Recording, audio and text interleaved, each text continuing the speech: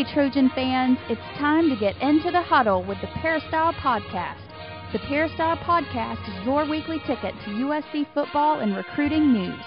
Don't forget you can download the podcast 24/7 at our new website, peristylepodcast.com.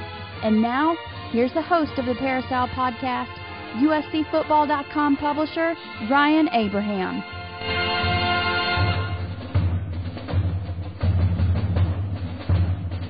Hey, Trojan fans, welcome to the 300th episode of the Peristyle Podcast. Got a very special guest joining us on the podcast to celebrate 300 episodes, over 5 years running of USCfootball.com and the Peristyle Podcast. We have Colin Cowherd from ESPN Radio. You can hear him on The Herd on ESPN Radio. He also has Colin's new football show on Sunday mornings and a new book, You Heard Me, that you can get it on Amazon, Barnes & Noble, Costco locations. Colin Cowherd, welcome to the show, Colin. Thanks for coming on.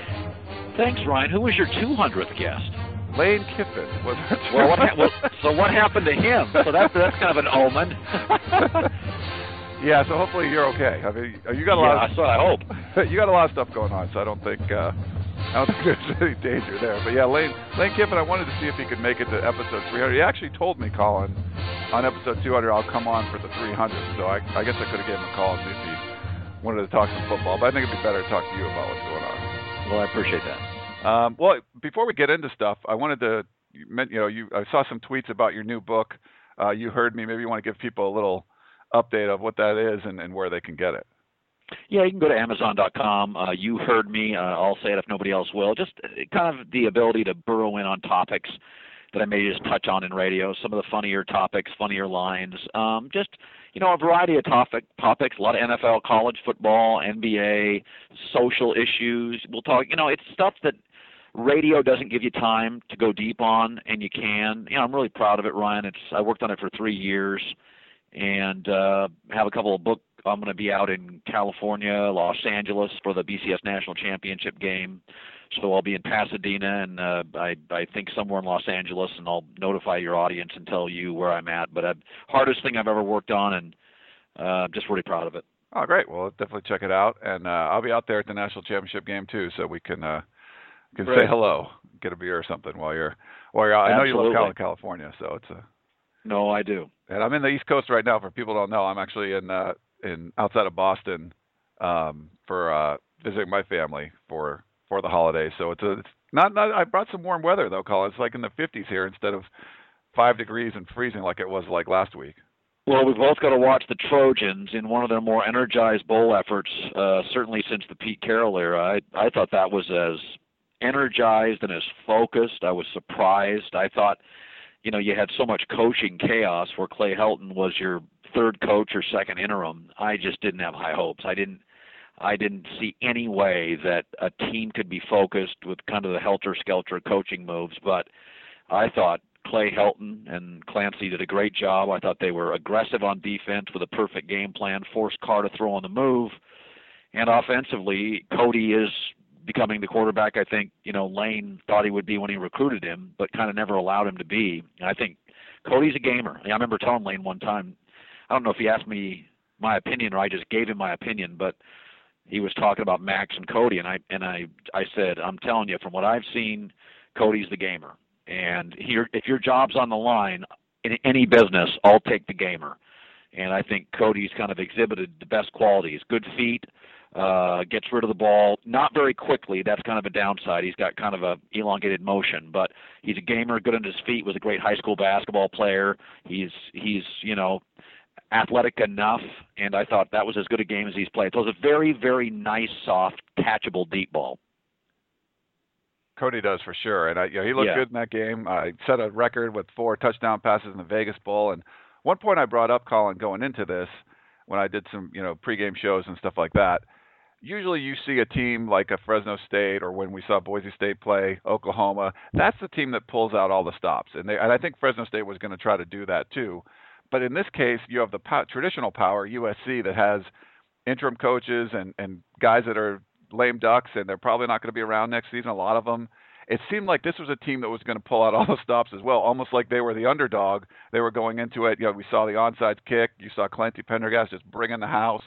blitzing all the time, just getting a lot of pressure on there. Did you feel that that's how this game was going to be? And it's kind of a different scenario for a USC. You usually don't see the traditional power acting like that. I thought it was brilliant, and I'll just give you my takeaway. Is my feeling, and it was very early in the game, that to keep the players galvanized and to keep the players alert, because it was very easy with some upperclassmen thinking about the NFL, another coach, Ed's gone. I thought the game plan was brilliant. Guys were going to have a lot of blitz packages, onside kicks, fakes. We may fake punt it. We're gonna go for it on fourth down, forcing the team to be alert. We're going to try some new things. Everybody's going to play multiple backs. And that is an easy message to sell.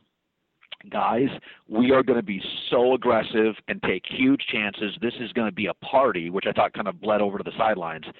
And I think that was the right message. Instead of, because, by this time everybody knows the offense, going back to the same old, let's put a bunch of high-risk plays in, forcing the team to be kind of aware and focused at practice and alert, and everybody's sort of emotionally got to be all in. And I thought it was a really smart game plan. And I think, whether you're playing at the Outback Bowl, the Vegas Bowl, the National Championship, it's a long layoff. One of the ways to keep teams alert is add new things, high-risk ventures, and giving young players opportunities to make special plays, and I thought it really paid off. Clay Helton, I think, comes off really well. I think he handled himself well for the couple of weeks leading up to this game, and his name was mentioned for the Arkansas State position. It was mentioned for Florida's offensive coordinator position. But then it seemed, I don't know when this decision came down. Maybe it was when Steve Sarkisian and Pat Hayden were hanging out in the box watching the game, but it seemed like at some point they came to the realization they wanted to keep him on staff, which I didn't really believe at first, but it looks like that's what's going to be happening now. What do you think about Clay Helton, what he did, and Steve Sarkisian keeping him? Well, it's very interesting, Ryan. Very interesting. Very rarely will an interim coach ever stay on. It almost never happens.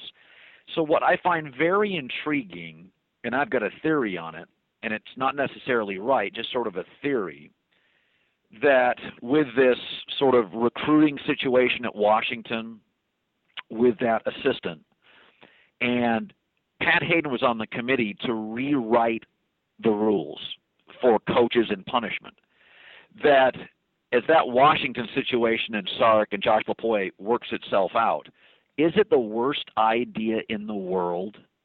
Because now infractions follow the coach, i.e. Sark, if he was ever connected. Now, I don't think it's a huge story.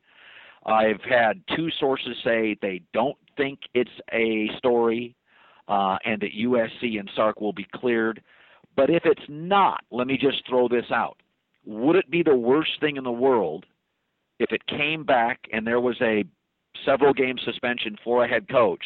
Would it be the worst thing to have an Ed Orgeron or a Clay Helton on staff who have already provided and illustrated an ability to be interim head coaches? Now, again, it's very rare that an interim ever stays. In this case, Clay Helton has reportedly been offered to stay, and they're reaching out to Ed again.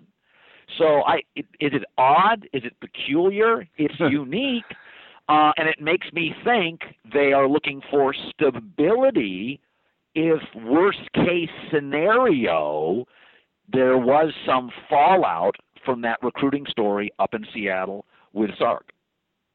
It's very grassy knoll stuff where there's kind of conspiracy there. Listen, I'm not saying, but it's so rare and so unique. My takeaway is that Orgeron is stability, familiarity, fans, media, administrators. Clay Helton is familiarity, stability. Would they be really good guys to have on staff beyond being excellent coaches, and in Orgeron's case, a remarkable recruiter? Would they be very stabilizing forces to have around in case worst case scenario there is a little issue with that case as the NCAA hears it? Because now the rules of which Hayden was on the committee to rewrite them, those sort of infractions follow coaches. And this is not, I'm not saying it is, I think it's so unique that interim coaches too are offered positions that it just something I kind of thought of, that's really odd. It's a very strange situation. The whole thing has been strange, and with Yes. Orgeron not being there, and what are your thoughts on, Sarkisian apparently reaching out to him and trying to bring him on there? It seems like it'd be tough, to get a guy like that to come back, and he worked for Lane, who was his subordinate before, and now he's working for Sark. It seems like a long shot for something like that. Well, I mean, first of all, Ed on any staff is a bonus, and he is a top defensive line coach. It is in this day in college football, you cannot win national championships unless you are elite in the box. So you have to accumulate talent through recruiting and then coach it up. I think Ed's remarkable. I was disappointed that Ed did not take an assistant offering from Pat Hayden. I understood it, why there's a certain vanity or ego for a guy. But I also think that sometimes you have to sit back and go, wow, this is an incredible opportunity, an incredible university. And now we know that, I think I called him Tosh Lapoy, now that he's being investigated, he has no chance to arrive on USC staff, and therefore it leaves a void for Ed Orgeron. So I think Ed on any staff is great. The question would become, Ryan, what's the sensibility with he and Sark, because he's a more veteran coach. He may not be comfortable coaching under him, though he coached under Lane Kiffin. How does that play out? I don't believe he would accept it. I don't believe he would. Clay Helton, I do believe would. I believe Clay has some kids. He'd like to keep them in school. There's rumors of a Florida offering, but why would you want to go? Will Muschamp is about 2 losses away from getting fired. They do not have a quarterback who was ready in the SEC to lead you to anything special, whereas you could, you keep Cody Kessler and Nelson Aguilar and 4 good running backs and good tight ends. So, I mean, USC's offense should be very productive in the Pac-12 next year, I think, very productive. Basically, Florida's rebuilding. So Helton, I get, would accept, think he will. Ed, I'm not sure. I doubt he would accept. The Helton thing is interesting just because he went from, if you look at him this year, he was a non-play calling offensive coordinator and quarterback coach. He went to the play calling when Kiffin got fired. He became the play calling head coach. Offensive coordinator. Then, of course, the interim head coach. Now it seems like it would be a step back to go back. Sark said he's going to call the play, so he'd go back to being a non-play calling offensive coordinator. That's the only reason I would think someplace like Florida would be attractive, because if you go back to at least play calling again, it seems like that would be a step up. Although I think USC is heading in a better direction than Florida, and and I also think that Sark is easier to work with than Lane. Sark has been very open and very loyal to people. And I will say this is another reason why the Ed and Clay Helton offerings are very unique, because initially we were led to believe that Clay Helton, T. Martin was about the only coach coming back. So that's another reason why I've thought so much about Clay Helton at Orgeron, why the offers, and why my kind of theory, that's just kind of, it's a grassy knoll thing. But, sometimes you got kids in school, you like the area, you have a great relationship, USC steps up the money, and which I think Pat Hayden would do and say, listen, Clay, in this situation, we really like you. There's continuity with you and Cody Kessler. So, clearly USC and Sark are going to move in a different direction offensively. They're going to go faster tempo, which I think for the time being scares some people because of limited scholarships, and they're pretty thin on the offensive line. And the defensive line, they're a little deeper this year with a couple of junior college transfer and Delvin Simmons last year. But I think that no huddle could be a little problematic, at least for one more year, because you reduce scholarships on the sanctions. But we all see where it's going with the offense. And I don't necessarily think Clay Helton, I think he could play a vital role here. Also, Ryan, play a vital role with the current players on the roster who like him. Yeah. So if Ed doesn't come, you have Clay Helton, who the players already like, they're familiar with, they trust him, because Sark is all about building trust. They already trust Clay Helton. That's true. And this team was obviously playing well. He did a good job, managing all the egos. I don't know what Pat Hayden and Steve Sarkisian were thinking when they were hearing that all these players were playing for Ed Orgeron, who's no longer around. But the staff, has done a pretty good job, I think, down the stretch, especially with this will be the fourth head coach at the top, in the last couple of months. A guy like Clancy Pendergast, who turned this defense into really a powerhouse, it doesn't look like he's going to be retained. What are your thoughts on some of the assistant coaches it doesn't look like he's going to keep? Well, Clancy doesn't recruit. To me, that's a no-no. I would never keep an elite coach on a staff that doesn't do some recruiting. Now, Nick Saban only asks his offensive coordinator to go get him a quarterback every year. But, Clancy basically doesn't want to recruit. Well, if you're going up against Jim Mora and Todd Graham and the Oregon Machine and now Chris Peterson and David Shaw, I don't think you can have a defensive coordinator who refuses to recruit. I'm just sorry, I'm not down with that at all. So that's nothing against Clancy. But in this uber competitive Pac-12, where, let's not kid ourselves now, with the new television contracts with Fox and ESPN, everybody has updated facilities. Yeah. You got Mike Leach in that offense, Rich Rod in that offense. If you want to keep the best players in Los Angeles County, you can't have elite coaches, coordinators who are not solid, at minimum, solid recruiters. Clancy won't recruit. To me, it's a no-no. You've got to get a young guy who will go out to the top schools in Los Angeles County and get the best players. No, that's a good point. But I think what that does, though, it ratchets up the expectations. When you saw how well this defense played against Stanford, with that powerful team only playing 12 guys or whatever, only giving up a couple of scores, I think there's going to put a lot of pressure on this USC defense next year if they change schemes and change all that, because everyone's going to look back to this year and say, well, it was working before. Steve Sarkisian comes in and makes changes. If he gives up a whole bunch of points to teams like Stanford and things like that, I think you're going to hear a lot about it. Yeah, let's not forget, Fresno State's not a Pac-12 team. And it was pretty clear athletically they weren't early. The Pac-12 is 9 of 12 teams go to bowl games. Most are favored. It is, outside of the SEC, the deepest conference. In fact, I'd argue this year it's deeper than the SEC, and it's not going away. If you follow Scout.com or YoursRivals.com, which I follow, your site, ESPNU recruiting, you can follow any of these, 24/7, Max Preps. Look at Pac-12 recruiting numbers over the last 2 years with increased facilities. Everybody now is ratcheting things up. So it's a dogfight. It's an absolute dogfight. I really do believe, and I said this from the beginning, I thought Sark was the right, most seamless fit. Kevin Sumlin's had 6 teams, 6 bad defenses. I didn't get it. They weren't going to get Jack Del Rio because Del Rio could get there in January. At minimum, maybe February after the Super Bowl, you're done with recruiting. He doesn't have any really great college background. I think it's the right coach. I think it's the right fit.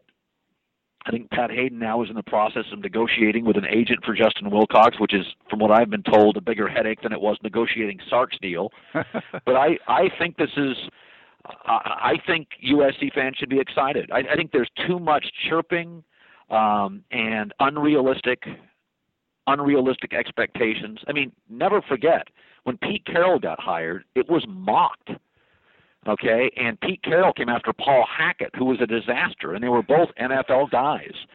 So fans' initial reactions, nobody celebrated Mac Brown at Texas. He was a Tulane, North Carolina guy. Nobody knew who he was. People tend to overreact and be underwhelmed when you have to realize life's about fit. And Sark from Torrance is a very, very good fit for USC and the high school coaches in LA and Orange County. You mentioned recruiting quite a bit, and I wanted to talk about that a little bit. You follow this stuff, and there's been some changes, obviously. What do you think Steve Sarkisian's bringing to the table as far as recruiting goes, and what he's done so far with the few commitments they got? Well, they got a quarterback commitment from Sarah, which what my belief is Steve is going to take a quarterback every year. Now, there's a young player at Chaminade who's already committed verbally to the University of Miami, and that ideally is who I think USC would want. Yeah, Brad Kyle. I don't know. Yes, I think that would be the player they would most want to recruit. but he's not available at this time, and it doesn't look like he's going to waffle on his verbal commitment. Is you can certainly live with Cody Kessler in the short term. You absolutely can. I don't know what the future of Max Brown is. He's more of a pocket thrower. And a couple of years ago, Sark had an epiphany, and I know this, not an opinion, I know this, that Sark had an epiphany. And they're going to go to a reduced playbook, more instinct-driven, quarterback makes decisions. Instead of that Cheesecake Factory menu that Lane Kiffin would hold up, it's more like an envelope. Your coaches can get home earlier at night, be more energized for recruiting and other details. I think it's the future, and so does Sark of college football. The rules now basically encourage you to run that kind of offense and use the clock to your advantage. So I think they're going to recruit a quarterback every year. By the way, he left Washington with two unbelievable quarterbacks. One, Troy Williams, was a former Southern California high school football star. If the Trojans had Troy Williams right now in tow, it would be an incredibly bright future for USC. That's the name of the game with Sark's offense, is the quarterback. I think they're fairly well stocked when Stephen Mitchell comes back at receiver. They'll take 2 this year. They need another tight end. They'll probably take 5 in the offensive front. They can probably pass on running back because of Buck Allen's emergence, Trey Madden, and the 2 young kids. They're going to take 5 guys probably on the defensive line that can go without a safety for 1 year. Bowman redshirted, 2 corners, 2-3 linebackers. But I think Sark's a tremendous recruiter. I think the staff, especially T. Martin, are very good recruiters. And I think Sark's plan is a smart one. The simplified offense is something that he mentioned in the opening press conference. I think a lot of USC fans didn't. They kind of glossed over it, and a lot of the ones that are looking at this as Lane Kiffin 2.0. He's calling the plays. They were, no way. Yeah, that's a really important point. The offense is completely different. It's more of the stuff like you would see at Oregon than what you're seeing with the Denny's menu, like you said. 2 years ago, I talked to Lane about this, and 2 years ago, Sark would be driving home in Seattle, and he would call Lane, and Lane was staying the night in his office. And Sark said, dude, you got to switch to this offense. It's better on you, your family, the staff. We've got a third of the plays. Sark basically looked at it and thought, what kind of life do I want?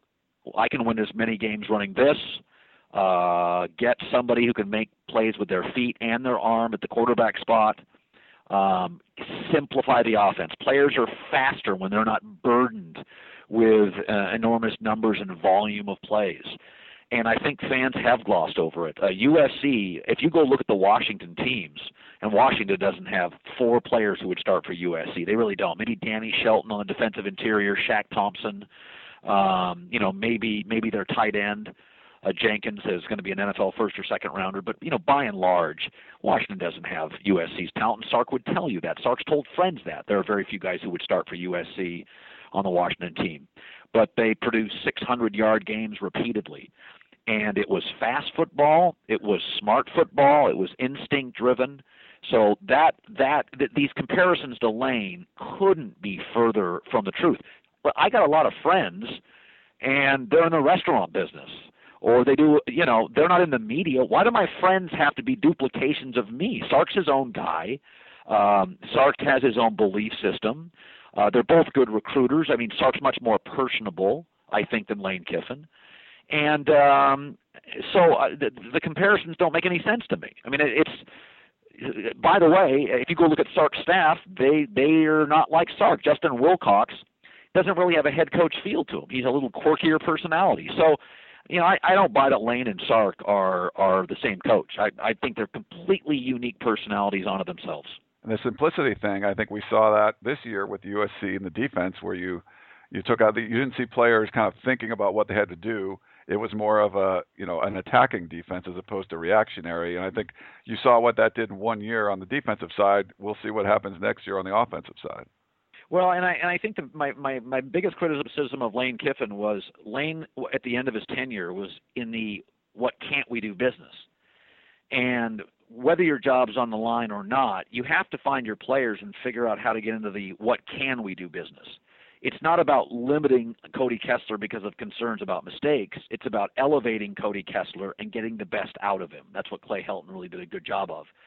And I thought Lane too often was in the what can't we do, marginalizing players. I mean, Buck Allen has emerged as a real big-time running back. So I think Sark did a great job at Washington at really playing and coaching to his players' strengths. You know, it's very Belichickian. And I think if somebody asked me about Steve Sarkisian, my opinion is always he coaches, he has a system, but when he started at Washington, he coached, Jake Locker. And he coached to his players' strengths, and he slowly adapted and created his own environment and his own system. So, here's the good news. USC's got NFL talent. I mean, you go look at their offense next year. Darius Rogers, Aguilar, Stephen Mitchell, NFL-level tight ends, good young offensive linemen, 4 legitimate backs, Cody Kessler. I mean, 90% of the country would die for those players. Defensive line, Leonard Williams, first-team All-American. Now, you lose some defensive ends, but good, rangy linebackers, young stars at safety. I think Seymour's going to have a breakout year at corner. So this is you return your kickers. I mean, this is a really, really good team. It really is. I think the bowl game, it looked greater than it was because it is Fresno State, but I thought you saw the speed and the volume of talent that is already in the cupboard. The one last topic before we let you go here, Colin. The juniors there, you mentioned some of those guys. I mean, there's the Deion Baileys and George Ukos and Hayes Pollard. There's a bunch of juniors that could end up leaving. What are your thoughts on all that? And if a bunch of them leave, what will this team really be that good next year if they lose a bunch of those guys? Well, there's 2 you'd really like to keep more than any. You'd like to keep Marcus Martin at center. He's the most valuable. If he returns, that's a very formidable, young but formidable offensive line. If he leaves, you're gonna have a young center. You may have a true freshman coming in playing center, and I don't think that's ever a great spot to be in for a especially a college power like USC. I think Marcus Martin is your first to be concerned about. After that, I think George Uko on the defensive front, because nobody's really graduation eligible right now. They can leave for the NFL, but they're all underclassmen. If Uko stays with Delvin Simmons and the junior college interior defensive lineman, you've got some depth. Kenny Bigelow now, redshirt freshman, will play. You've got some depth now finally. So I feel good about that. I think those 2 are the keys. Hayes Pollard, I think Hayes Pollard may go. Nice player. Deion Bailey, to me, he's been like all conference 2 positions. I think he's a really nice player. I think he's kind of topped out as a college player. I'm not quite sure, to be honest with you, what Hayes Pollard is going to do. My gut feeling is he would probably go. Well, thank you very much, Colin, for coming in our 300th episode. I want to thank you again for taking out some time, and everyone else. We're going to be back in just a minute. We're going to talk to Coach Harvey Hyde, and then a little bit later on the show, Dan Weber. You are listening to the Peristyle Podcast from Los Angeles, California. Hey, USC Trojan fans, to get into the huddle of your Southern Cal Trojans, log on to uscfootball.com today for all the latest in Trojan football, basketball, and recruiting news. Ryan Abraham will give you an in-depth analysis, recruiting updates, and will answer your questions every day on the message board. So for all the latest in team and recruiting news on your USC Trojans, check out uscfootball.com, the officially licensed Southern Cal site of the Rivals.com network.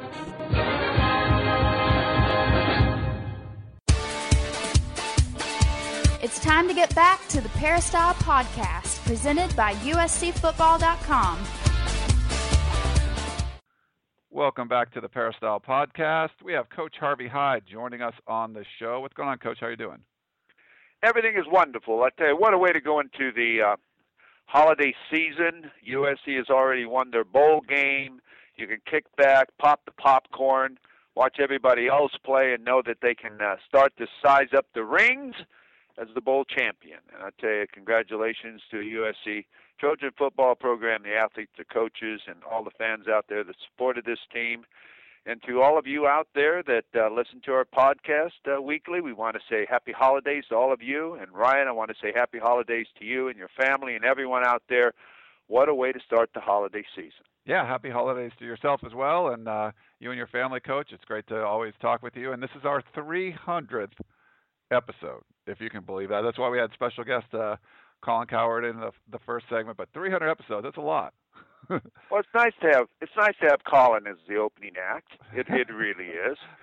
Make sure you tell him thank you very much for us, okay? I certainly will. But you had some special. I'm not in Los Angeles right now. I was not able to listen to the Trojan Brunch, but I wanted to kind of get your thoughts on what Steve Sarkisian said. Maybe you can kind of share with the listeners what he said on the Trojan Brunch show, because there's some breaking news from that. Well, excuse me. Yes, it was yesterday, our final Trojan Brunch of the year, which is a Sunday morning show that we do on ESPN in L.A. We had Steve Sarkisian, Clay Helton, and we wanted to more or less sum up the exciting news that was going on. First of all, discuss this, with Steve Sarkisian about now he can take over as officially and be around the players and do what he needs to do as far as being the head football coach of the USC Trojan football program. We talked a little about staff, and when we discussed the staff, we asked about Ed Orgeron, because he was on during the third quarter of the broadcast of the game and mentioned that he was going to reach out to Ed Orgeron. So we specifically asked him how and what and why. And very professionally, he described the emotion that Coach Ed Orgeron had. He said he would have felt the same way. He says he's going to give it some time for it to settle down, and he is going to reach out again to Coach Ed Orgeron and welcome him back to the USC Trojan football staff as defensive line coach and possibly recruiting coordinator. He didn't say what position, but I'm just assuming that. And it was a great interview. He was very positive. We talked about changes. We talked about, will practices be opened in the spring, as he discussed earlier, and he explained to me that no, he could only, because of NCAA sanctions, only have 4 practices open in the spring, and we haven't thought of which ones those will be. And I, as a smart aleck, said, well, Coach, don't, and he sort of laughed afterwards, so I'm preparing everybody. I said, well, don't comment on this, but as the NCAA told you how many rolls of tape you can use. And he really got a kick out of that, and I said, don't comment on that because I don't want to get you in trouble. But we had fun with that, and then we asked him the question regarding Clay Helton, and was it official that he was going to be announced as the offensive coordinator at USC? And he says, well, it's not official, but, and they were going to have an official press conference today, and then that's when it becomes official. So he didn't want to say official when they're still planning a press conference on that topic. And we did ask Clay Helton the same thing. Later on, he followed Steve Sarkisian, and he said the same thing that I said. He said, I can't comment on that, but if Steve Sarkisian will have me, I want to be here. And I said, well, I want you to know something, Clay, or coach to coach. I said, I went by your house this morning, and I didn't see a for sale sign. So I'm assuming that it's going to be positive. So we had a great Trojan brunch. It was positive after a 45-20 win. Sellout crowd, second largest crowd in the Royal Purple Las Vegas Bowl, and great following of SC people there. The team really performed well.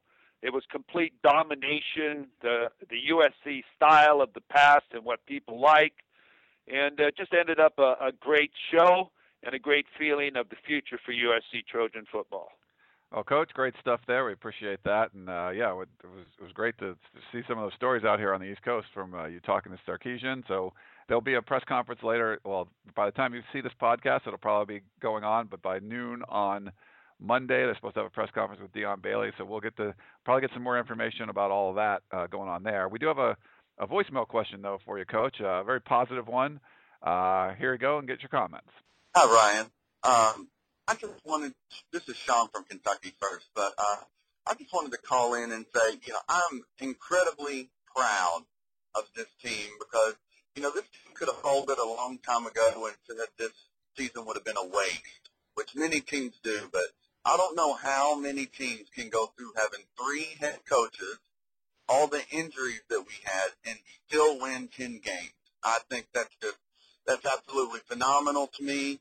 And, if we can be under this much drama this year and still win 10 games, who knows what can happen when we get a full roster back and can actually go out and compete and know our head coach, know our coaching staff, and not have to mess around with all of that. But like I said, I'm just extremely proud of this team, and I'm sure you and Coach Hyde are too. Fight on. Well, I tell you, it's great to hear from a person in Kentucky and the Bluegrass State. And I was a friend of the son of Governor Chandler when I was in Las Vegas, and he is a legend down there in Kentucky. But Sean, we're glad to have you be a part of our Trojan podcast. We hope you join us weekly. And yes, I feel the same way as you do, as thousands do or millions do, of the way the Trojan football program has gone through this season and won 10 football games. It's not easy to win 10 football games. And everyone's trying to win. And when you consider the conference that USC plays in, hey, this football team won 6 conference football games, lost only 2. This is a conference that in 9 bowl games have 9 teams favored to win in their bowl games. So it's a very competitive conference. The conference is now not what it used to be. You've got outstanding coaches and players up and down in all the different states that these teams play in and universities reside in. When you consider Utah, who didn't finish very high in the West, beat Stanford. Arizona beat Stanford. Oregon, the USC beat Stanford. Anybody can beat anybody on any given day. And the Trojan went through this not just as a solid year, but as a lot of controversy that went along with it. 3 head football coaches, 3-2, 6-2, and 1-0 gives you 10-4. So congratulations to the Trojans. The Trojan family went through a lot, and if you go to the malls, you see lines of people standing up buying USC gear, wearing their hats, wearing their jerseys, going back in the country club, playing golf with their sweatshirts back on. There's a run on USC now gear because pride is back, Brian. The pride is back. Whenever you have complete domination in a bowl game, that's what Trojan football is about. Against a team that was supposed to be in a BCS bowl game, supposedly, if they beat San Jose State. So to be able to go there and beat a team that was calling this the best team in their school history, was calling this a team that would win more games than any other team in Bulldog football history. Now, nothing against Fresno State, but David Carr has never seen this type of speed or athlete pursuing him. And that's what threw his rhythm off. They took him completely out of the football game. Time of possession, 39 minutes for USC. The offense was never on the field. They took a whole quarter and another quarter of the game away from Fresno State's offense.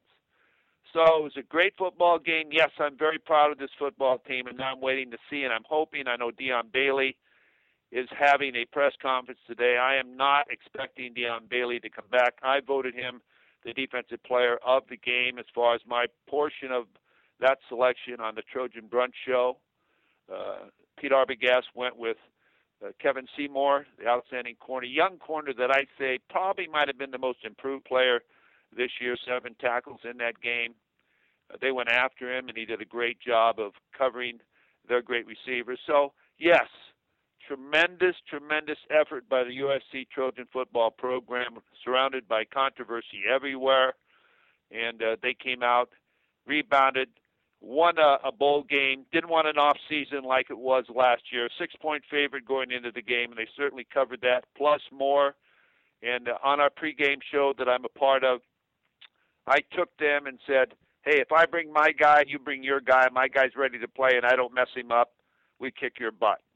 And that's exactly what I said, and that happened. All right, good stuff. Let's have a question from Jim I wanted to get you to respond to.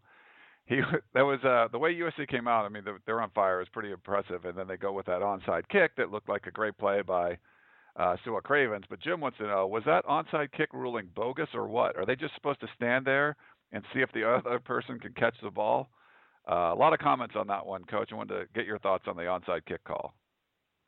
Well, they must have different rules down there in the American Atlantic Conference. I'm not sure. To everyone I've spoken to, everyone, coaches, other people. Of course, this is a conversational piece. An onside kick is something that it's a free ball, as long as that ball goes 10 yards. The way I've always understood the rule, that's my football after it goes 10 yards. If I'm supposed to allow the guy to catch the ball, what's the sense of doing an onside kick? So I'd like to get an interpretation. I might call Tony Carenni. I'm going to write this down right now while we're talking, who is the coordinator of officials in the Pac-12, and just get an opinion from him. I've been teaching it wrong for years then, unless they just changed the rule, because I thought if the ball goes 10 yards, we wipe everybody out and we get the football. And first of all, I was against that call immediately. When I saw him go onside kick, I said, oh, no, you don't get it. The percentage of times you don't get the onside kick. And you look at the field position you're going to give that team. And not only that, they tack on a 15-yard penalty. You get the ball, and you got to give it back to them, and then you get a 15-yard penalty. That's one of the only scores that Fresno State got the entire game. The other one coming off of that series as far as where they got the ball and they scored, the other one being the interception that Cody threw. But, wow, I cannot give you an answer. Can you believe that? I cannot give you an answer because I just don't understand that. And I don't think the TV announcers really understood that. I think they were a little confused too, and no one really did answer that question for me. I'm going to have to get that from the real guy. Yeah, it's really strange. But you may bring up a really good point. I think that was a 33-yard drive where Fresno State scored, and after the Nelson Aguilar fumble on the punt return, that was, I believe, a 37-yard drive. So, I mean, you're talking the entire day, the entire game, the Fresno State offense, their scoring drives totaled 70 yards, for 3 touchdowns. So, because one was a pick six. I mean, it really was a good job by this USC defense. I've seen this Fresno State offense all year, and they didn't look as powerful as they normally do. And, I do understand that USC has better athletes and things like that, but they really, Clancy Pendergast came after him and really got him out of his rhythm. And it just wasn't a whole lot. Unless they had a short field, they weren't scoring. Well, they played man behind it. They did a great job. Josh Shaw and Adams and Seymour and the safeties played well. They had a great game plan. They improved on all the areas that they were deficient on in other games like Arizona State and UCLA. They tried the bubble screen outside and the quick screens and everything, and the Trojans tackled so much better. Of course, a couple of them worked. That's the law of average. But they kept them for short gains. They didn't get big gains. They threw Derek Carr out of rhythm. They became flustered during the game. They were playing catch-up football. They were never on the field. They normally run 85 plays a game. They ran 61. I mean, it was a domination as far as by USC offensively and defensively. And basically, the offensive football team, by dominating the game, kept the defense off the field, which gave them a chance to rest and still play aggressively. And it was something that was really, the game plans were done really well. And it just goes to show that you can manage a football game, no delay game penalties, and still be an offensive coordinator. You just have to be able to do it properly and understand and be a play ahead of the play that's going on. So if that play doesn't work, you know what the next play is going to be.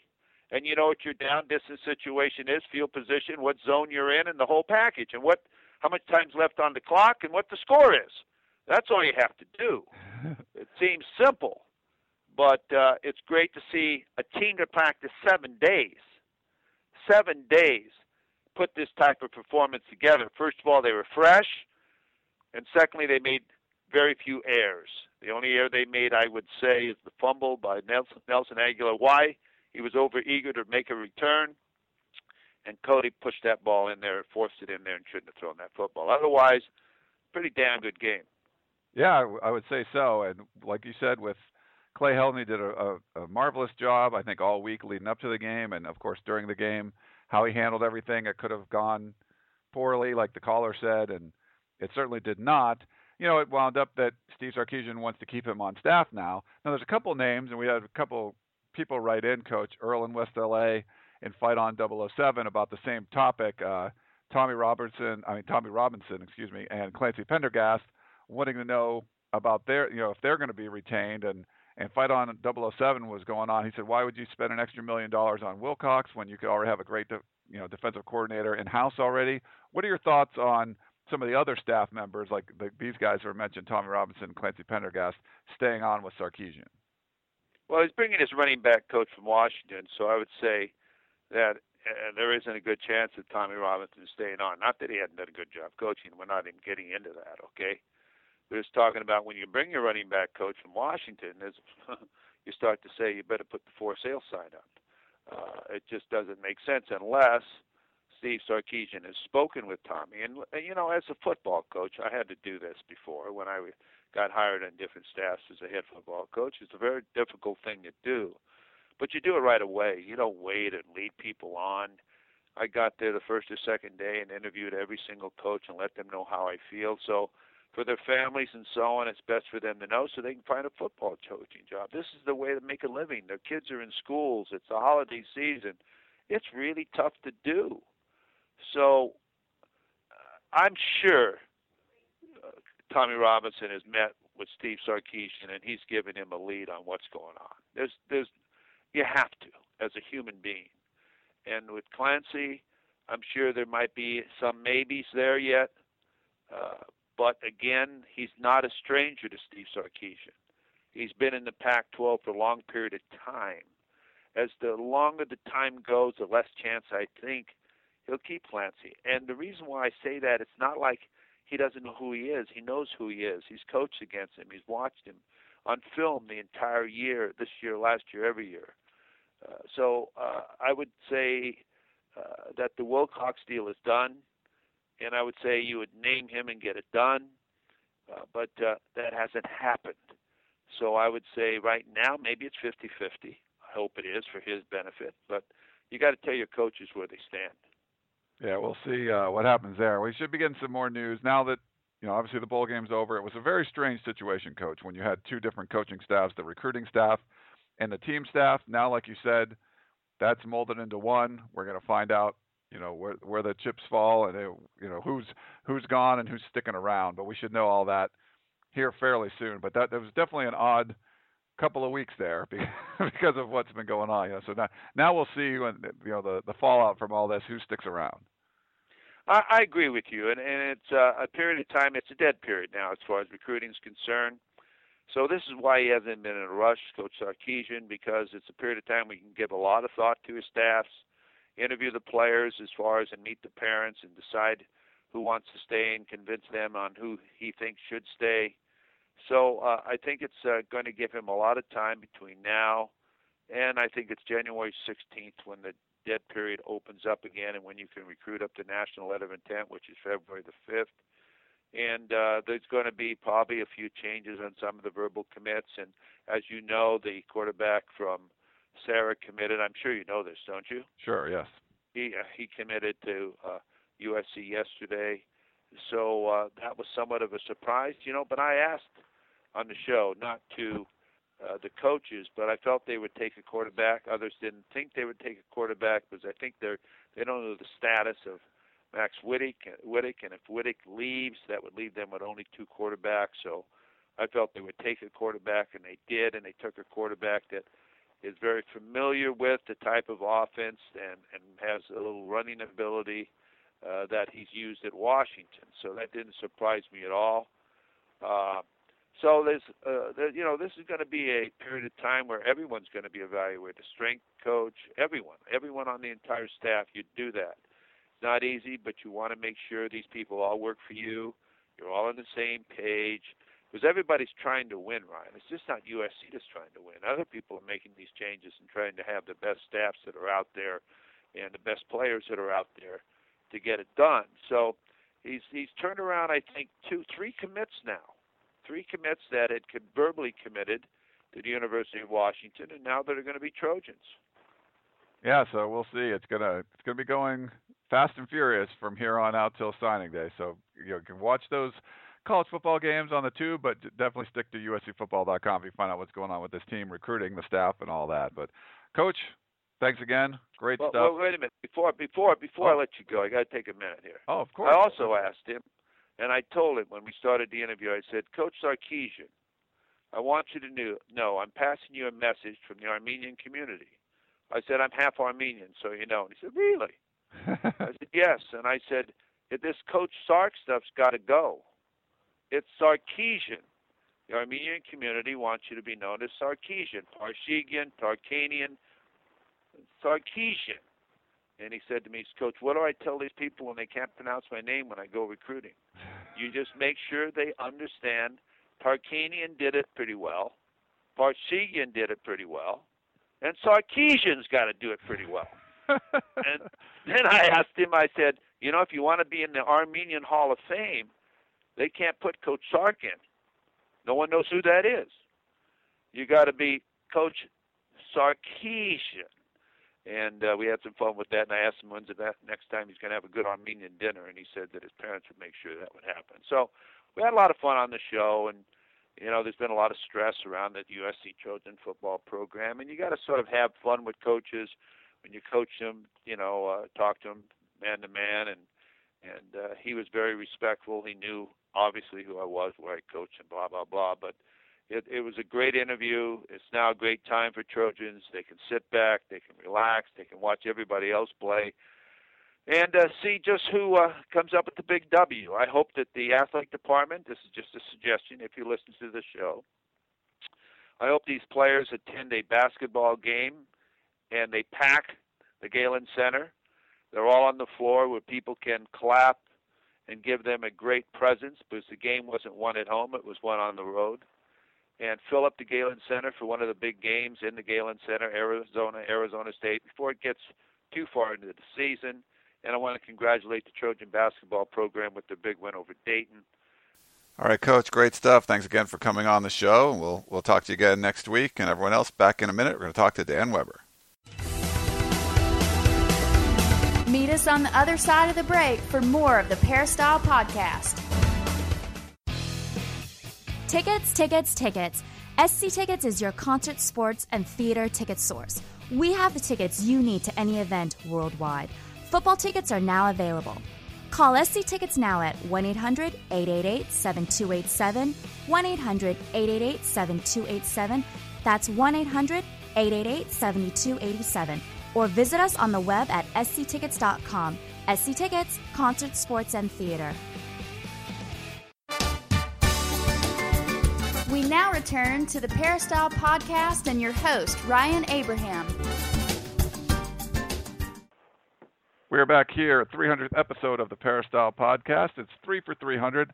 I can't take credit for that because that was Dan Weber's phrase, but we have Dan Weber joining us right now talking some USC football. He was out there in Las Vegas, our third guest of the 300th episode. What's going on, Dan? How you doing?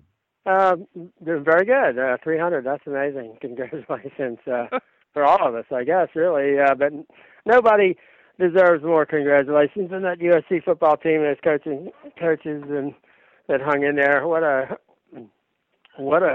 special way to go out. It was kind of bittersweet moment, with all those guys and the coaches afterward. You don't know. Heck, some of those guys, you're going to ever see them again. Yeah.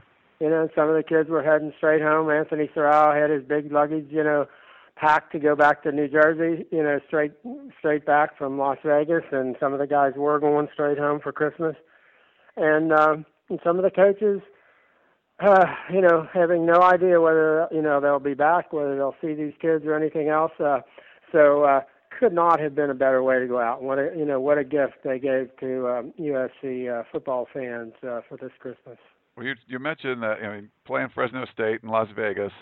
Fresno State's going to look very different. They got a bunch of seniors. Derek Carr's not going to be around. We're not sure. We'll see what happens with Tim DeRuyter. It doesn't look like he's taking a job at this point, but he's a hot name. Going, turning that team around from 4-9 to winning 11 games or whatever now. They're going to look like a different team in the opener next year. How different will USC look? I guess it still remains to be seen because there could be a bunch of coaches gone. We'll find out, I guess, later today about some of these juniors, or at least one of these juniors. But it could be a very different team for USC as well. Yeah, I mean, this is the amazing thing with USC right now if everybody that could come back comes back, this is really a good football team next year. I don't care how low the numbers go. They would have, they might have as many good football players as anybody in the country if everybody comes back. You certainly think probably no way, you see Marquise, and with Dion Bailey's press conference at noon, you got to be thinking, and he's been telling us, it certainly seems that he's moving on. Maybe he'll surprise us, and maybe, that's always something you can think about. And I don't know, which way you want to pull on some of those things, because for some of these guys, it's the right thing to go, and for some of them, it's not the right thing to go. And for most of them, you never know.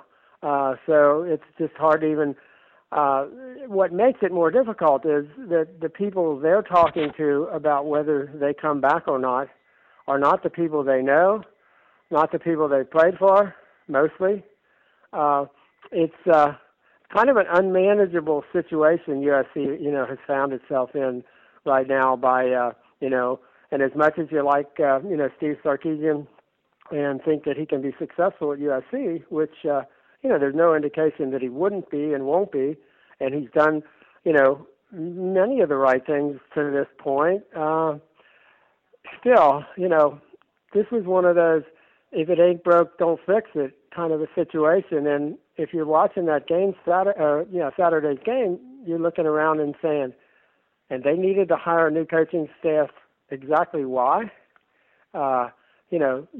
Who performed better coaching-wise, in the last 3 months? I mean, this staff was so good that even with the leaving of Ed Orgeron, they kept on and kept on keeping on. And again, a tribute to the players as well, and to the decision they all made that they were going to do that. But now you fixed the situation in terms of a head coach. Has that fixed anything else? I guess that's the question going forward. I appreciate you doing. I'm on the East Coast, as I told people, visiting family, so I didn't get to go out to Las Vegas, and I know you got to do a bunch of radio stuff. I think a television hit and things like that. Hopefully all that went well. But, since I wasn't there, I'd love to get your thoughts on what it was like being in Las Vegas and what you felt the thing was like. Yeah, well, we got the Fresno TV right before they unfurled the flag, and it got over to they were at the ramp where the Fresno team comes on, and I'm looking for them, realize they're up on a platform above.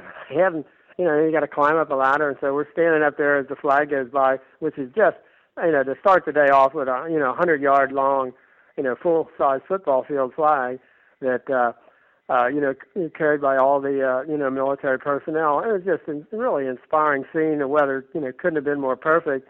And I remember, the anchor from Fresno asking me, he said, "Do you think USC's ready?" And I said, you never know, but I sure think so. I really think they want to go out with a bang. I'd be surprised if they're not. And man, they could not have made you look, smarter.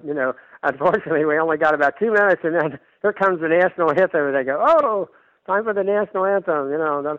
But we did get that question and answer in. Is USC ready to play? And I said, I really think they are. I think they're absolutely ready to play, and of course, they were ready to play.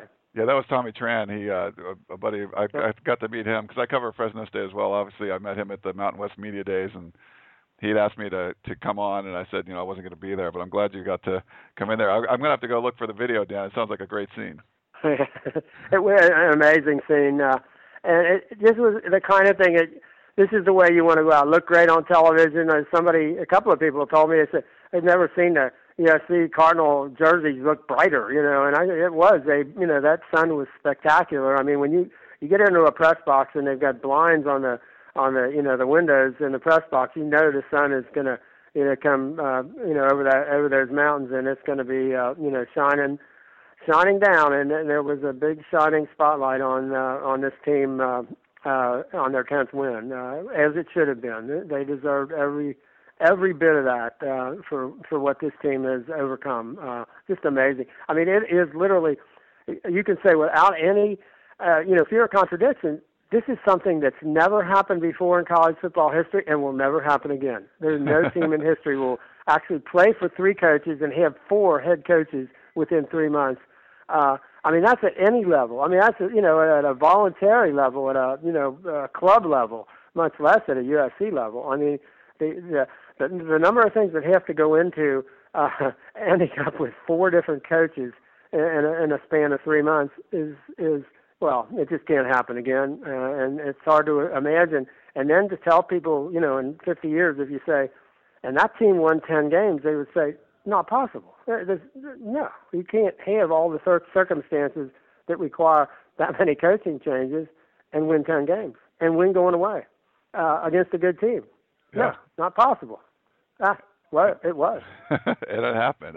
We talked last week on the show a little bit about that this was a team that usually the juggernaut team, quote unquote, isn't going to be the team that tries to pull out all the stops. It's going to be the Fresno State or the Boise State.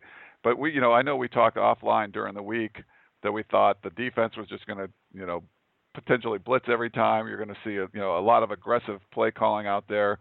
It pretty much came true. I mean, it seems like that USC didn't really leave any bullets in the gun, like Clay Helton said. No, and it was interesting. They didn't quite get to Derek Carr, but they almost got there. And they got him to the ground early. Leonard Williams knocked him down early, and he knew they were coming. He was throwing, he's a quick release guy, and he was quicker releasing than normal. And so, when people would say, wow, that guy was open deep. No, he really wasn't, because Carr had thrown the ball so early, there wasn't a chance that pass was going to be completed. And it was obvious, much of the time, as soon as the ball was released on those deep balls, that it was being released too early. But I think the unknown was the way, for example, Kevon Seymour stepped up, and it looked like, whoa, and he said he changed his whole mindset. He knew he had to dominate. He wasn't just going to go out there and play, just hang in there, just try to, survive, make a tackle here or there. His job, was to play like a big-time cornerback plays, and there's one way to do that, and you've got to dominate your guy, and he did. Josh Shaw, had a great battle with Devontae Adams and held him to, like 8 catches for 70-some yards, but not anything he's normally used to doing, and they were, in the Fresno papers marveling over how big and strong Josh Shaw was and how he can muscle, Devontae Adams, 6'1", 215 or whatever, and had no real physical advantages against Josh Shaw the way Josh played him. So, and I think the one unknown for me was, with just 7 or 8 practices in 20 days, how were they going to tackle? Well, they were going to tackle pretty well. They really drilled. They just, that was, they were mad. That USC team was mad. They didn't like the idea that, even though they were, technically favored, that they were playing a team ranked, a good bit above them. They didn't like that, and you got to give Deion Bailey. I think he set the tone for USC's approach to this game. He was they were a little mad about everything, and wanted to go out just the way they did, and they did. You take away the first touchdown, which was essentially a gift on the onside kick ruling that we could probably still debate, and then the pick six, basically, Fresno gets a touchdown. I mean, that's pretty good. That was a short field, too. That came after the Aguilar fumble. So, there's 2 short fields. That's true, right. Yeah. The onside kick you mentioned, we had a question for Coach Harvey Hyde. He wasn't really sure. You were there. Maybe you got some more information. What the heck was that ruling? Well, that's the new rule that if the ball doesn't bounce twice, because the teams had come up with that new way of doing it with one bounce and bouncing it high, and then it comes down, and they would clear out the entire offensive group that was trying to catch it, just flying wedge right through them, and then have the next defender come up and get it. So they changed the rule that if the ball doesn't hit the ground twice, that basically the offense has a complete opportunity to catch it no matter what. Now, it looked like it was a jump ball between, Stuart Cravens and the offensive guy who wasn't even completely 100% certain he wanted to go for it. Then he decided, to make a jump for it. And it was like 13 yards downfield, so there wasn't any question about it had traveled enough, enough distance. I guess the one way it works is if that guy drops back, and he's a blocker, basically lined up at kind of the tackle spot on the side, on the front row. And if he takes off deep to block, then you've got it with no play. Everybody on Fresno took off except that guy. That guy was still in play. He didn't leave. Then he came back, and he did make an effort to catch it. So Sewell wasn't technically allowed to catch it until it bounced twice. And that guy might not have caught it. And they still, then USC still probably would have recovered the thing because they were all around it. But that's the new rule designed to protect the offensive guys who were getting. I mean, that was the strategy: was kick it up, bounce it on the ground one time, kick it so that it bounces up in the air, and then your front line of the kicking team just goes and blasts away any offensive guy there, and then you have the second line guy comes and catches the ball as it comes down. So to protect the offensive guys, that's the rule. I can see, if you're clearing the guy out, but if Sewell Cravens just jumps in front of him and out rebounds him, and right. he didn't impede the guy, he didn't block him out with his body. He just jumped up and caught it. It just seems like I think you're right. I think they need to refine that rule and say once the ball goes 10 yards, every player has a right to it. No player on the kicking team has a right though to knock anybody out of the way. So once the ball goes 10 yards, you would think it should be a fair ball up for grabs because the receiving team doesn't have to go anywhere. It's coming right to them. They're 10 yards lined up right there. So if you can get a kicking team guy there in position to catch it, that's a great play, which it was. Yeah. So I think you're exactly right. The rule needs to be refined so that you're not allowed to clear anybody out. You're not allowed to knock anybody down, but you are allowed to go for the ball and beat the offensive team to the ball because basically the rule now rewards somebody for standing there and doing nothing, and that's not a good rule. I mean, they got to think some of these things through, and some of these guys on the rules committee, you wish, it's too many, former officials and athletic directors maybe, and not enough players. Yeah. Because let a guy make a play. That was a great play. I mean, that should not be illegal. Whatever that play is should not be illegal. It was a great kick by Hyde, perfect placement, just the right amount of time in the air, to come down 13 yards, from where he kicked it, and then have Cravens time it up so perfectly, to beat the guy who was already lined up there. Cravens beat him to the spot. Now think about how good a play is that. So they may use that rule, use that kick and take it back to the rules committee and say, okay, we got to figure out how to allow this to happen. If it happens, nobody got hurt, two guys jumping for the ball, nobody got blocked, nobody got knocked down, there wasn't any danger for anybody, and we took away a great athletic play. I mean, that would be a great play to keep in college football, to allow that, because that would change the whole, I think, dynamics of onside kicks. It would really allow you'd pick the spot where you're going to kick it. They won't know. And then it's an athletic play. You've got to go 10 yards. They don't have to go anywhere, but you know where you're kicking it.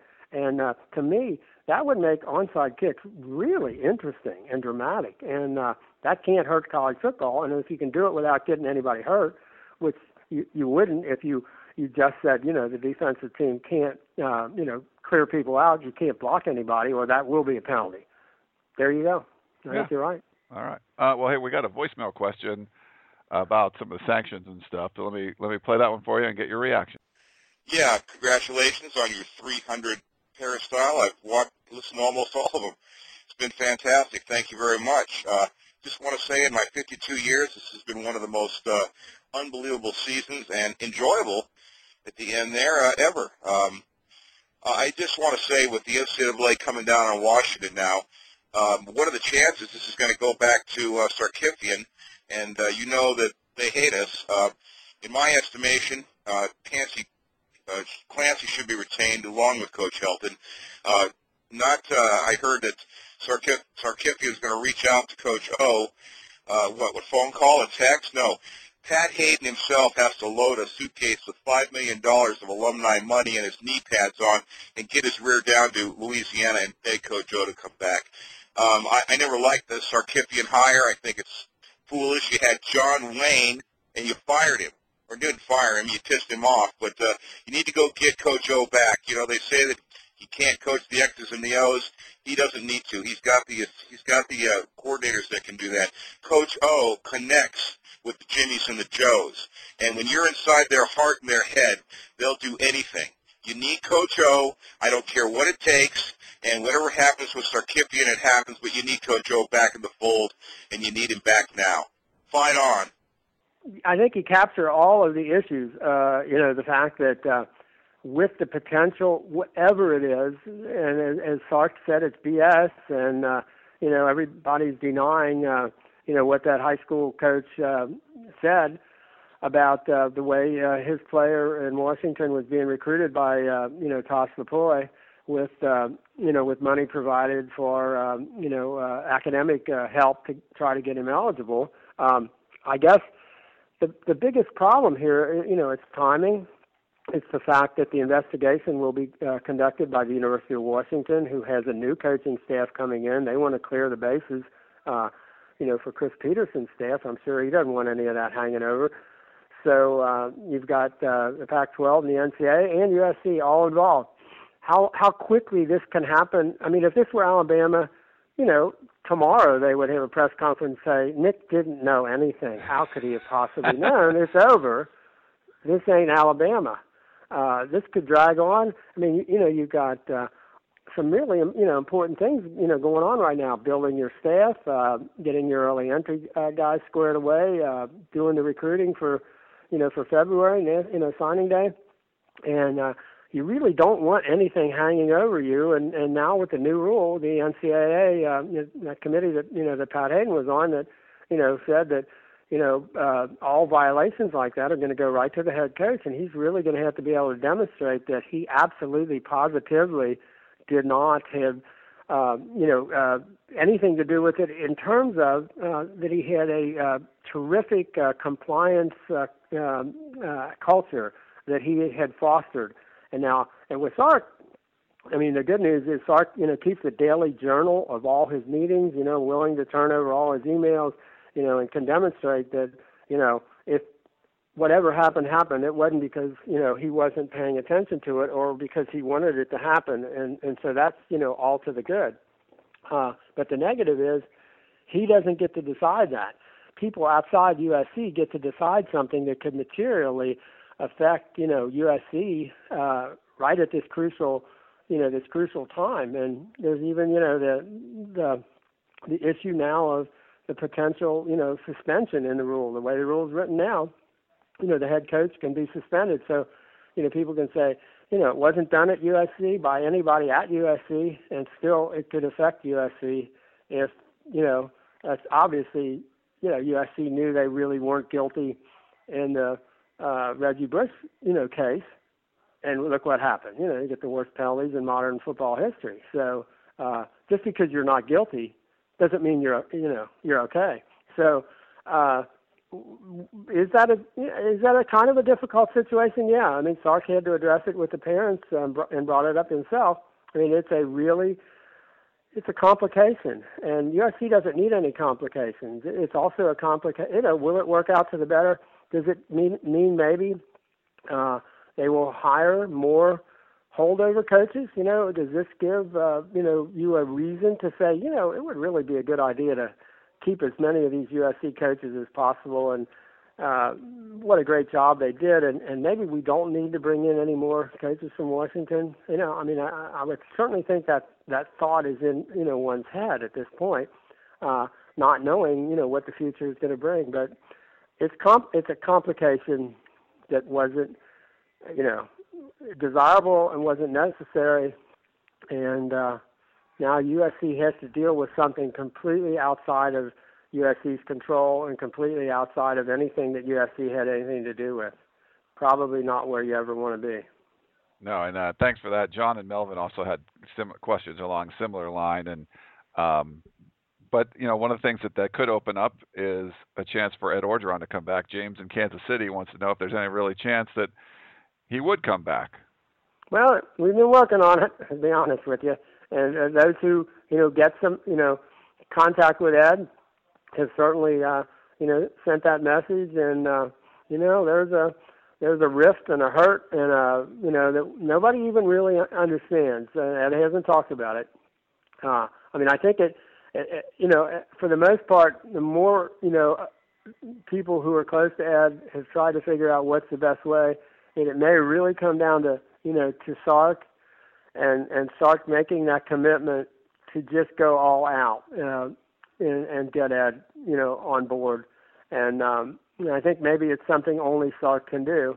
I think it's something that would reflect awfully well on Sark at this point. He would look very strong, smart, and I think if they put together a blended coaching staff that would bring back at least 5 of the old coaches and maybe 5 Washington coaches or whatever, counting Sark, that would be about as good as you could do in the situation USC's in right now. I mean, it would be amazing if you did that.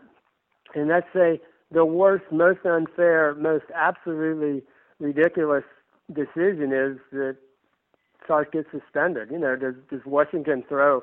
This is a difficult place to be the coach that just left the place that's investigating you. That's not a place you ever want to be. And say the worst happens and Washington wants to, get rid of it and pin it all on the guys that left. And, some of that does redound to Sark. USC would have the only staff, maybe in the history of the world, that would have 2 interim coaches back on the staff who've already coached the team the previous year. It would be about as strong a situation you could be in going forward if you had, Ed and Clay on the staff. So that's the bright side of it. And that is, I will say this, and this is never said at all, and probably, we need to recognize it. If Lane Kiffin did one thing right, he brought some really good guys to USC who could step in when he wasn't there. You have to give him credit for that. This coaching staff performed so well. Basically, Ed was still coaching these guys in a lot of ways if you understood what was going on, and Clay understood it. He was still coaching them. He wasn't even here. It's just pretty amazing the power of those assistant coaches to step in and do what they did this year. I agree with you 100%, Dan. All right, well, great stuff, and thanks for all the good stuff from Las Vegas and getting us in there now with a lot of stuff to cover between now and signing day and beyond. So we'll make sure everyone sticks to USCFootball.com, read Dan's columns, and you'll get a lot of information from it. So thanks again, Dan. I enjoyed it, and it does never end. This is a story that USC football is 3-4. Anywhere else you get one story. At USC football, you get stories that just go on and change and twist, and you never know. You really never know. It's pretty interesting. Certainly is, and you don't never know. But thanks again, Dan, and everyone else. Thank you very much for tuning in to the 300th episode of the Peristyle Podcast, and all the fans out there that have been listening from the beginning, and anyone that we picked up along the way. Thank you very much for that. We're going to actually do a recruiting podcast, Trojan Blast recruiting podcast this week with Gerard Martinez as well. So stay tuned for that. Thanks again for tuning in to our 300th episode.